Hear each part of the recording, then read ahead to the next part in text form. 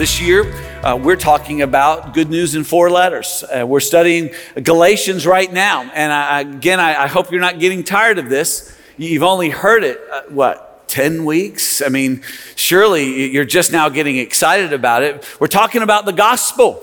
And everyone has a gospel, right? Everyone has a gospel. And it's important that you know your gospel. Why? Because, let's say it together, the gospel you believe determines. Everyone's got a gospel. Everyone's living for something. Everyone's got a reason, what drives them. And the gospel you believe, it determines the life that you live. We're talking about experiencing the gospel, this good news of God. To experience something is to have your head and your heart and your hands engaged in the process. It's just not academic. It's not just sentimental. It's not just functional. It's all three. And so we're talking about experiencing this good news. And to help us, we're studying Galatians. And so if you've got your Bible, and I hope that you do, I want you to go ahead and turn to Galatians 4. If you didn't bring a copy of the scriptures, there's a Bible in the pew rack in front of you. Feel free to use that. And if you don't have a Bible, take that home with you. That's our gift to you. We've got plenty. We want everyone to have access to God's word. What we're looking at today as we continue into chapter 4 is we're going to consider the benefit of experiencing friendship. One of the things to note about our God, He's a relational God, and this is a part of the mystery of God. Our minds can't understand this reality that our God is one God in 3 persons, Father, Son, and Holy Spirit. And as such, He is a relational being. If not, He could not be love. God is love. The Bible tells us that. We know that. But if there was no one to love, then there would be no love. There would only be love in time and space after He'd created it, but that's not true. God is infinite and eternal. And as Father, Son, and Holy Spirit, He has always existed in this bond of love, always satisfied in and of Himself, always adored, always glorified, always pleased within Himself. And that's a comfort to us. And I hope that you understand that. God does not need you, but He wants you. You cannot manipulate God because you don't have anything that He needs. He wants your heart. He wants your life to be melded with His. But God in and of Himself, Father, Son, and Holy Spirit, completely satisfied. And you know what? We were once satisfied with them. When God made us, the human race, He made us to be in harmony with Him, with others. But sin destroyed that. But what we're studying, this good news, this gospel tells us that if we will repent and believe, turn away from self-sufficiency, turn away from the things of this world, if we will trust in Christ and what He has accomplished, that's the gospel, repent and believe the gospel, we will be free to pursue and recover God's design. And God's design, it includes healthy relationships. It includes us being in friendships. It includes us having people in our lives that we relate to. And if I'm honest with you, without the gospel, you can't be much of a good friend, because if you don't have peace with God, your identity is being drawn by something you can't keep, which means you're unstable. If you don't have peace with Him because you don't have peace with God, there are things that are missing that you can't bring to the relationship that are needed. And you can't fully have peace with others, because if you're not at peace with God and peace with self, then you're always going to be unstable. And you may have moments of peace, but there's not a sustaining harmony. This comes only by the power of the gospel. And this peace of God, it makes friendships possible. Having been made in God's image, we are made for friendships. And that's why we have groups here at Living Hope. There's 3 types of groups that we're focusing in on right now. There are men's discipleship groups, there's women's discipleship groups, and there's connect groups.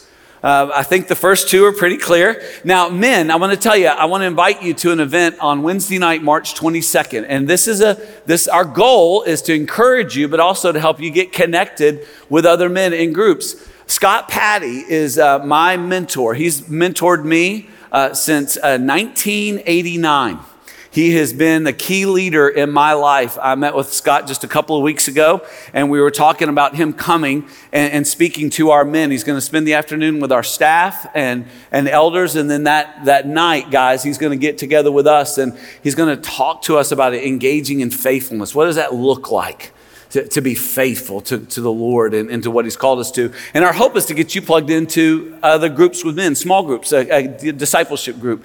Ladies, you guys have Lift. Y'all just had an event just a few weeks ago. And that's something we do pretty regularly. Connect groups, they typically come out of our Rooted groups. If you've never been in Rooted, you need to sign up for that. But if you want to be in a Connect group, again, call Jeremy Wade. All their information. Charity leads our women's ministry. Clay leads our men's ministry, along with many other things. Jeremy leads almost all of our groups. He has his hands in that. On the app, on our website, just email them, just call them, let them know, hey, I'm interested. Someone will get back to you. We will help you get connected because it's crucial for our health, for our mental, our emotional, our spiritual health, that we be connected. And that's why our nation today is in peril. Here's a little fun fact for you. It's not so fun. A recent report issued from the Survey Center on American Life says, the role of friends in American social life is experiencing a profound decline. Americans report having fewer close friendships than they once did, talking to their friends less often, and relying less on their friends for personal support. Look at this. 50% have fewer than 3 close friends. And look at this number. 12% say they have no close friends at all. That's 40 million people in our country. We have a problem. And the church has the solution in Jesus Christ, in the gospel. Because in the gospel, we can have gospel-based friendships. We can have this relationship with God where we have peace with God. We can have peace within so that we can have peace with others and we can connect with other people. But that's not happening. It's not just here. You realize in 2018, I thought this was a joke when I first read it, but it's not. It's a sad truth. In Great Britain, they now have a minister of loneliness. They have a government official paid with staff and resources to attack the loneliness issue facing their country because it's devastating their society. Friends, we are made for friendships. And what we have in the gospel is we have gospel-based friendships. Here we are in what they call the most connected society in the world, and yet people are friendless.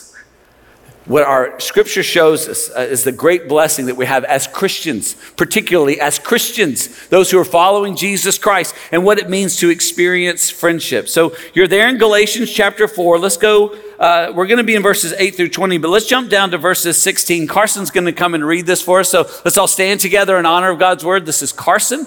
Carson's going to read for us Galatians chapter 4, verses 16 through 19, right in the smack in the middle of our text for today. Carson, read that for us. Have I then become your enemy by telling you the truth? They make much of you, but for no good purpose. They want to shut you out, that you may make much of them. It is always good to be made much of for a good purpose, and not only when I am present with you. My little children, for whom I am again in the anguish of childbirth until Christ is formed in you. The grass withers and the flower falls, but the word of the Lord remains forever. Amen. Amen. Well done, Carson. Thank you. My mind went to verse 20. There's something powerful there I just captured in my head, but we'll get it if we get there, all right? This is a fun text. There's a lot going on. The Apostle Paul, he is really torn up about these folks. Let's remember who he's writing to. He's writing to these churches in Galatia. He's part of their first missionary journey. He grew up not too far from these folks, and so he understands their culture. And he's really tore up because these folks embraced the gospel, and now they're going into belief into a false gospel. Today what we see is they're falling back. And what Paul is doing is he is being a good friend. He's being a good friend. I am so grateful that throughout my lifetime, I've almost always had good friends. Once I was saved, I've always, since the moment of my salvation, I've had gospel-based friendships. And it's interesting to me, when I look back on my career in athletics, one of the things I realize is I don't miss the game so much as I miss the guys. I miss those friendships and that camaraderie. And one of the things I love about my Christian faith and my Christian life is that it provides for me relationships that are more potent and more powerful and way more important than those relationships I used to enjoy as an athlete. Because our purpose is greater, and the need and the role that God has given us is so significant, and we get to do this together. And those relationships that happen, well, they're a part of what really makes life rich. One of the things we got to be careful of here at Living Hope is that we are so blessed with so many amazing programs. I mean, we can get busy around here. Have you noticed that? We can get busy. Don't tell us you're bored, because we got something for you to do, all right? There's nothing a Christian minister hates more than to see somebody sitting around. Don't let me see you sitting around. I will put you to work, because there's always something to do. It's like a farm around here. But we got to be careful that in the midst of our busyness that we miss out on the main point. The main point is our relationship with God and with one another. The main point is that we have relationships. Friends, let's not get so busy and engaged in our programs and our ministries and we got to get here, we got to get to worship, we got to serve, we got to clean up the house, we got to get the group, and we begin checking off boxes rather than experiencing relationships with people. All of that we do is meant to encourage and strengthen our relationship with God and with one another. Each one of us, we need people in our lives that can call us out when we're going astray, that can encourage us when we succeed or fail, that can care for us when we're hurt. And we do that for one another. It's not just a one-way street. What we see in our text today is what it looks like when we're experiencing friendship, these gospel-based friendships. There's 4 things I would encourage you to write down and remember. The first one is this. Gospel-based friends engage one another. Gospel-based friends, they engage one another. So you look in verses 8 and 11, and again, Paul's upset. And he's concerned. And notice what he's doing here. There's something wrong, and he refused to ignore it. I'm going to talk about some things that are true in our society throughout this message. And I don't mean that to have this we're better than them thing. That's not the point at all. I say it to make sure that we're not drifting into this mindset. See, there is in our society this thought, this idea that if you really care about something, that you will accept them as they are no matter what. You'll accept them.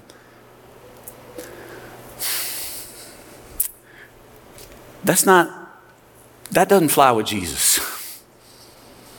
Jesus does not accept us. He loves us as we are, but he doesn't accept us as we are. He loves us to save us, to transform us into the image of Christ. And so those of us who are in gospel-based friendships, we don't just accept one another and all of our sin and all the intricacies of what causes brokenness. No, we're in a gospel-based friendship. That means we have to engage one another. We have to be willing to say, I don't think this is right. I don't think this is what you want to do. I don't think this is biblical. I don't think this is the best way forward. And we're able to talk with one another about what we're doing. These people were turning away from God and his gospel, and Paul engaged them in a conversation. Now look what he said here. They were returning, first of all, to idols. Look at verse 8. It says, enslaved to those that by nature are not gods. We're all tempted with idolatry. And you guys know my favorite way to describe this with the 4 P's. You know this? Can you say it out loud? I think we're going to put it on the screen so you can cheat if you don't know it. Power, pleasure, popularity, possessions. These are the 4 idols that we are constantly tempted to replace God with. Power, pleasure, popularity, possessions. Now, what makes this difficult is that these things are not necessarily immoral. See, there's a lot of people who think, like other world religions, that Christianity is about being a good person. And so long as you're a so-called good person, then you're fine. And so when we talk about idolatry, most people look at us like, what are you talking about? These things aren't immoral, then why do you care? Well, here's why we care. Because of what the Bible says. The Bible says that whenever you take something that was made by God for his glory and our use and make it a god, it becomes a weapon that harms us. Whenever you take a good thing and you use it outside of the bounds that God created, it becomes a weapon that causes you harm and those around you. That's what idolatry does. It weaponizes a good thing that causes us harm. It enslaves us, is what Paul says. And we've got to understand our tendencies. Listen, you need to be in a group. Ladies, you need to be in a group with other women who already know your tendencies toward idolatry. Men, you need to be in a group with other men where you can talk candidly about the idolatries that you face regularly. And they need to know you well enough. When you say, hey, I'm going to be here, you need to have a friend that says, all right, I'm going to ask you. I'm going to ask you about that. And ladies, same with you. And husbands and wives, we got to have that for each other. We got to have it for our children. We have to have it in our families and amongst our friends. And that's what group life is meant to create and foster, is this place where we can have people who understand our tendencies towards sin and can help guide us, engage us away. Another one is Christless worldviews. Look in verse 9. He's talking about the weak and worthless elementary principles of the world. See, everyone looks at the world through a particular lens. Everyone sees the world from a particular perspective. As Christians, we see the world through Scripture, and we have what is called a biblical worldview. Everyone has a worldview. Ours is described as biblical because everyone's always asking 4 fundamental questions, and everyone's answering these 4 fundamental questions. And it basically creates their worldview. So what are the 4 questions, and how does the Bible answer them? Number 1, the first of the 4 ultimate questions is, who am I? Who am I? And the Bible says you are a human being made in the image of God, creation. You're going to notice something here in these 4 questions that we say about Scripture. There's one story in 4 parts. It's amazing how the 4 fundamental ultimate questions that everyone answers is answered for us with a biblical worldview in the very 4 sections that the Scripture's divided in. So the first one is, who am I? Second question is, what went wrong? The Bible teaches that humanity sinned and we are facing the consequences. That's the fall. So everyone's asking, who am I? And everyone's asking, what went wrong? As Christians with a biblical worldview, we say, I'm a human being made in the image of God. I know why things are bad. It's because we sinned and we broke our relationship with God. So now we have a broken relationship with God, broken relationship within, broken relationship with others. Well, who can fix it? That's the third question. Who can fix it? The Bible tells us that the gospel of Jesus can save and restore peace. That's the rescue. Jesus Christ has come to rescue. So we have peace with God, peace within, peace with others. Final question. What is my hope? What is my hope? Here's our hope. Jesus shall return and make all things new. That's the restoration. The Bible is one story in 4 parts: creation, fall, rescue, restoration. With a biblical worldview, we answer the 4 ultimate questions according to the very divisions of the Bible. Who am I? Human being made in the image of God, according to creation. What went wrong? We've sinned and fallen short of the glory of God, the fall. Who can fix it? Jesus Christ, the one who was sent by the Father to redeem us and rescue us from sin. What's my hope? Here's my hope. This world is not my home. Can I get an amen?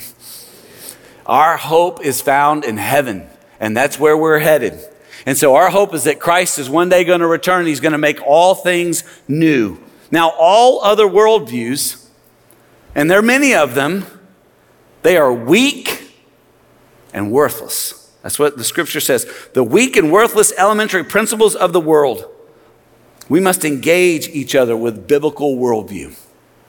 You are not what you've done. You are loved by God, made in His image. You've been saved by God. You are not what happened to you. You're a born-again believer. Yes, this happened to you. That doesn't define you. What you have, what you're holding on to, what other people think of you, all that stuff that what you perceive as success doesn't define you. You're defined by the love of Jesus Christ. And that changes everything about you. And we've got to engage one another with this worldview, with this truth. Another thing he said they're falling back in, look in verse 10, is dead religious systems. He said, you observe days and months and seasons and years. I'm going to tell you something, guys. Religion is boring and it's easy. When I was a student, when I was studying, I spent a semester at Baptist Hospital, then Baptist Hospital, serving as a chaplain on a particular floor. And so every day I would go in and visit patients and just provide pastoral care. It was amazing to me. I had pretty much the same conversation as a minister of the gospel. It was interesting to talk to people with religion. Some claimed Christ, some claimed Hinduism, some claimed nothing, some were Jewish, some were Muslim, all different religions. And the people that only had a religion, they weren't real interested in talking about their God. It was just real humdrum. It's like, yeah, I was this, yeah. But when I would go and I would visit someone who was a born-again believer, whole different game, whole different conversation. Oh, if I go, I know where I'm going. Oh, Pastor, young man, why don't you read a scripture? Young man, why don't you sit down right here and I'm going to have you read a few scriptures. I can remember one sweet lady, she made me read Romans 8 over and over again. And I thought, maybe she doesn't realize that there are other portions of the Bible. And I suggested that. She told me to be quiet and read Romans chapter 8. And I read Romans chapter 8. There's a difference in those who trust in Christ. We have a passion. It's not boring religion. Friends, if you're here today, I'm sorry I'm not a very good speaker, but this stuff is good news. And I'm telling you, if this is boring, it's because it's not grabbed your heart. It's something has escaped your mind. If you're not living for this every day, you're believing a lie. You need to figure out what that is. See, Paul's heart was hurting because he wondered, I am afraid, look at verse 11, I am afraid I may have labored over you in vain. See, I'm concerned that all this was just a show. I'm concerned that all of this is not true, that everything that I know that is powerful about our God is absent in you. He said, I'm concerned about you. And what we need to do with one another is when we don't see Christ, when we don't hear Christ, when we don't sense Christ, we need to call each other out. We need to engage with one another. Second thing, and this is kind of a part of the way we engage, is we help one another. Gospel-based friendships help one another. Paul was reminding them of their friendship and the way they gave him help here in 12 through 16. Apparently, Paul had gotten sick at some point. And he said, you would have taken your own eyes out for me at that point. What's going on? What's happening here? One of the things we do as friends is we help each other by setting godly examples for one another. Look at verse 12. Brothers, I entreat you, become as I am. Twice a year we have family dedication. It's one of my favorite Sundays of the year. I can't believe it. We're almost 2 months away from it. Can you believe that? By the way, it's March. What? I know it feels like summer out there. It's supposed to snow sometime, I'm sure. We live here. So we were talking this morning about that wind. Someone says, well, we don't have hurricanes in Kentucky. We did last week. It's Kentucky. You're welcome. So what was I talking about? Oh, yes, we were talking about this. I get off with this weather stuff. So what we have to do, though, is we have to understand that we have to be there for one another. So when we do family dedications, what we're doing is we're saying, Mom and Dad, we're going to help you. Mom and Dad, as you're setting an example for your child in the gospel, when you bring that child to church or when your child sees me out in public, here's what that you can know. I'm going to be helping you so that you can point to me and say, that's what I want you to be. That's what we're aiming for. That's the example. See how life has gone. See how they've gotten in that car accident. Look how kind they're being to the person who ran into them. Look at the words they're using. Well, that's a little convicting, isn't it? But friends, that's what we got to do. We've got to be an example in all seasons, in all situations, and be mindful that that is our role in one another's life. When we got to get involved. Look at verse 12. For I also have become as you are. You did me no wrong. He's saying, look, I came and engaged with you the same way Jesus did with us. Jesus got involved with us, friends. He didn't love us from heaven. He got engaged. He got into it to help us. This is Hebrews 2:17. Therefore, he had to be made like his brothers in every respect so that he might become a merciful and faithful high priest in the service of God to make propitiation for the sins of the people. For he himself has suffered when tempted. Look at this. He is able to help those who are being tempted. Christ helps people who are being tempted through his body. We are the body of Christ. And we're here to ask each other hard questions. Look at verse 15 and 16.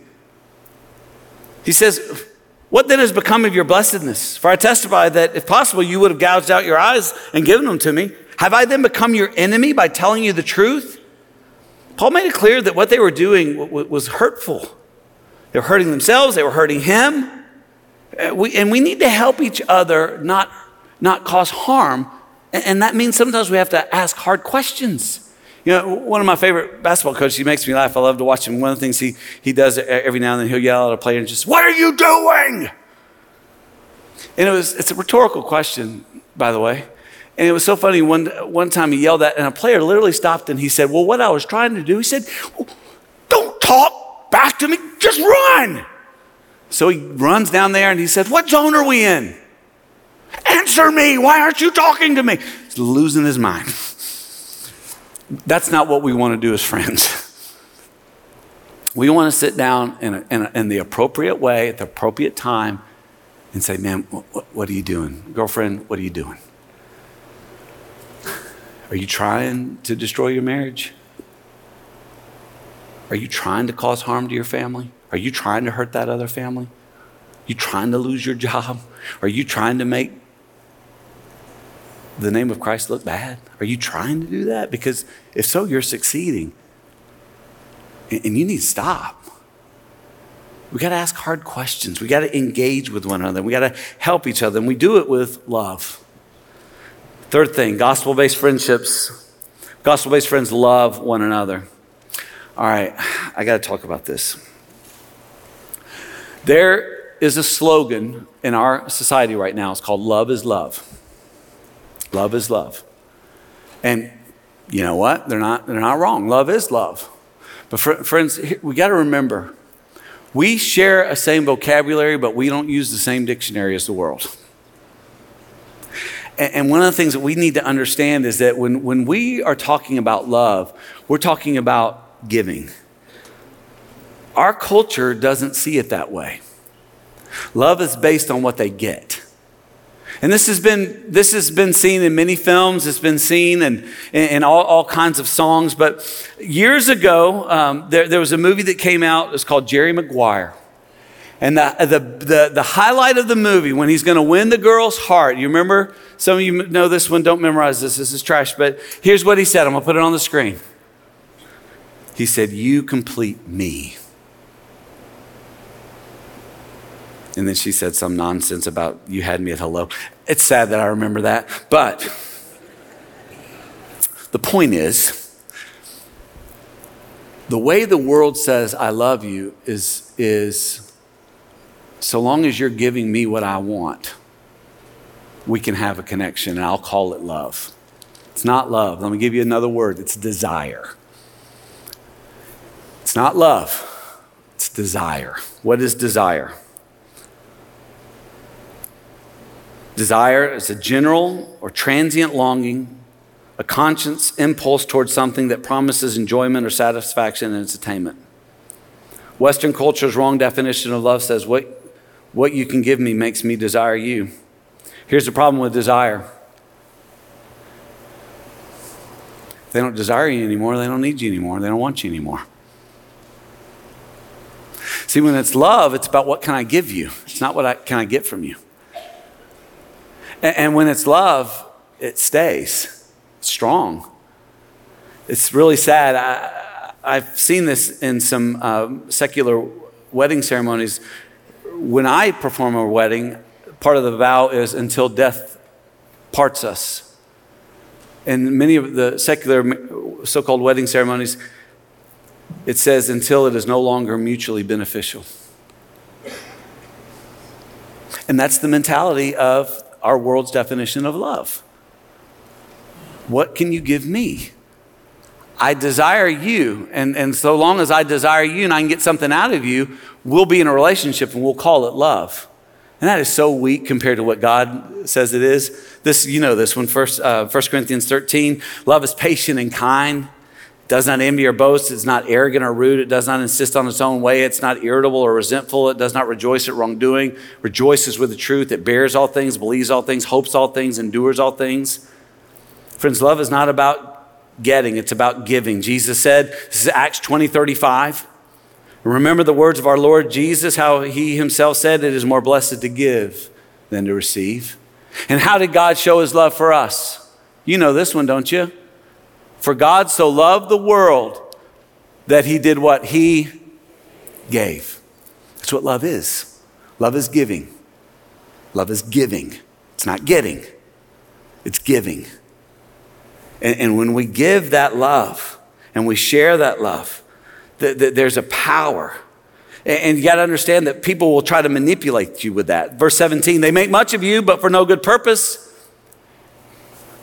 What were they trying to do? They were trying to get from the Galatians. They were desiring their praise, their influence. They were desiring from them. They didn't love them. They desired them. So they manipulated them. Love does not manipulate. Love gives. Love encourages. Love does all that the scripture says here. That's why we see in Philippians 2:3, do nothing out of selfish ambition, but in humility count others more significant than yourselves. You love. And then last thing, gospel-based friends form one another. Verse 19, my little children, for whom I am again in the anguish of childbirth until Christ is formed in you. I wish I could be present with you now and change my tone. I am perplexed about you. That's what friends are. We're concerned. And there is a desire to form each other. This is Romans 8:29. We looked at this last week. For those whom he foreknew, he also predestined to be conformed to the image of his Son. The goal of the Christian is to be like Jesus. This is 2 Corinthians 3:18. And we all, with unveiled face, beholding the glory of the Lord, are being transformed into the same image from one degree of glory to another. We're being transformed. We're being changed. I read and heard this metaphor this week, and I want to share it with you. I want you to think about it this way. Jesus is the ultimate song, and the gospel and the Bible are the notes. And as we go throughout the week, we're going to get off pitch. Many of you know who've ever sat over in my blessed section of the sanctuary that I can't sing well. I can sing, I just don't sing well. That's why I sit on the front row so that the sound is lost in the muffle of the stage. But for those of you who sing well, you know what it is when you're singing someone next to me. And you know, sometimes you have to nudge me. I remember several years ago, I was out in the front yard and had my worship songs going, and I was just cleaning up some stuff, and Carrie came out, looked very perplexed. And I was like, what's wrong? She goes, what is that noise? And then she realized it was me singing, and I needed to get on pitch. Actually, I just needed to bring it down a little bit, you know what I mean? I want you to think about your life as you singing. And what we do for one another is we remind one another how we're to sing. Jesus is the song, and he's the only one who ever sang it perfectly. But as we form one another, as we come alongside one another, as we love and as we help and as we engage one another, we make our lives, we make our song more like Christ, more beautiful, powerful. And this is our goal. And something happens in a church, something happens in a society. A.W. Tozier in The Pursuit of God says, the whole church of God gains when the members that compose it begin to seek a better and higher life. And that happens as we form one another into Christ's likeness. And so I have to ask you, what is forming you? Is it the gospel? Or is it some worthless thing? Something you can't keep? Are you saved? Is your life in Christ? Are you seeking to sing the song? If not, why not? And maybe today you need to begin the song. You need to be saved. You need to be baptized. You need to become a part of this family of faith. Now, some of you are. How's that song going? Do you have friends that are there to help you? Real friends? Maybe you need to pray about that and get a commitment to that. All of us need help. And we can always turn to God. But remember, we are the body of Christ. And one of the ways that God helps us often is through his church. And so pray for the church. Let's stand together as we pray. Care leaders, if you would come forward.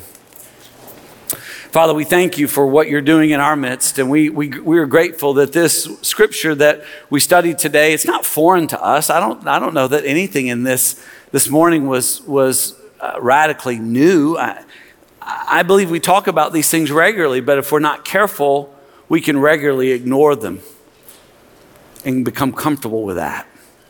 And so I pray today for a measure of conviction, a measure of encouragement also for those who are walking in this way of bound friendships, not because they're in a program, but because they genuinely have people that they engage with, help, love, and are helping form and be formed by. God, I pray for some who are here today who've never trusted you, Lord Jesus, and given their life to you and began to sing the song of Christ alive in me. And I pray that today would be the day that they are saved. We know that we can do this because of your mercy. We know that we have this hope because of what you've done, Lord Jesus. And so we leave today singing of this mercy, delighting in your goodness. But God, bless those who come now for counsel and guidance and prayer. We love you, God. In Jesus' name, amen.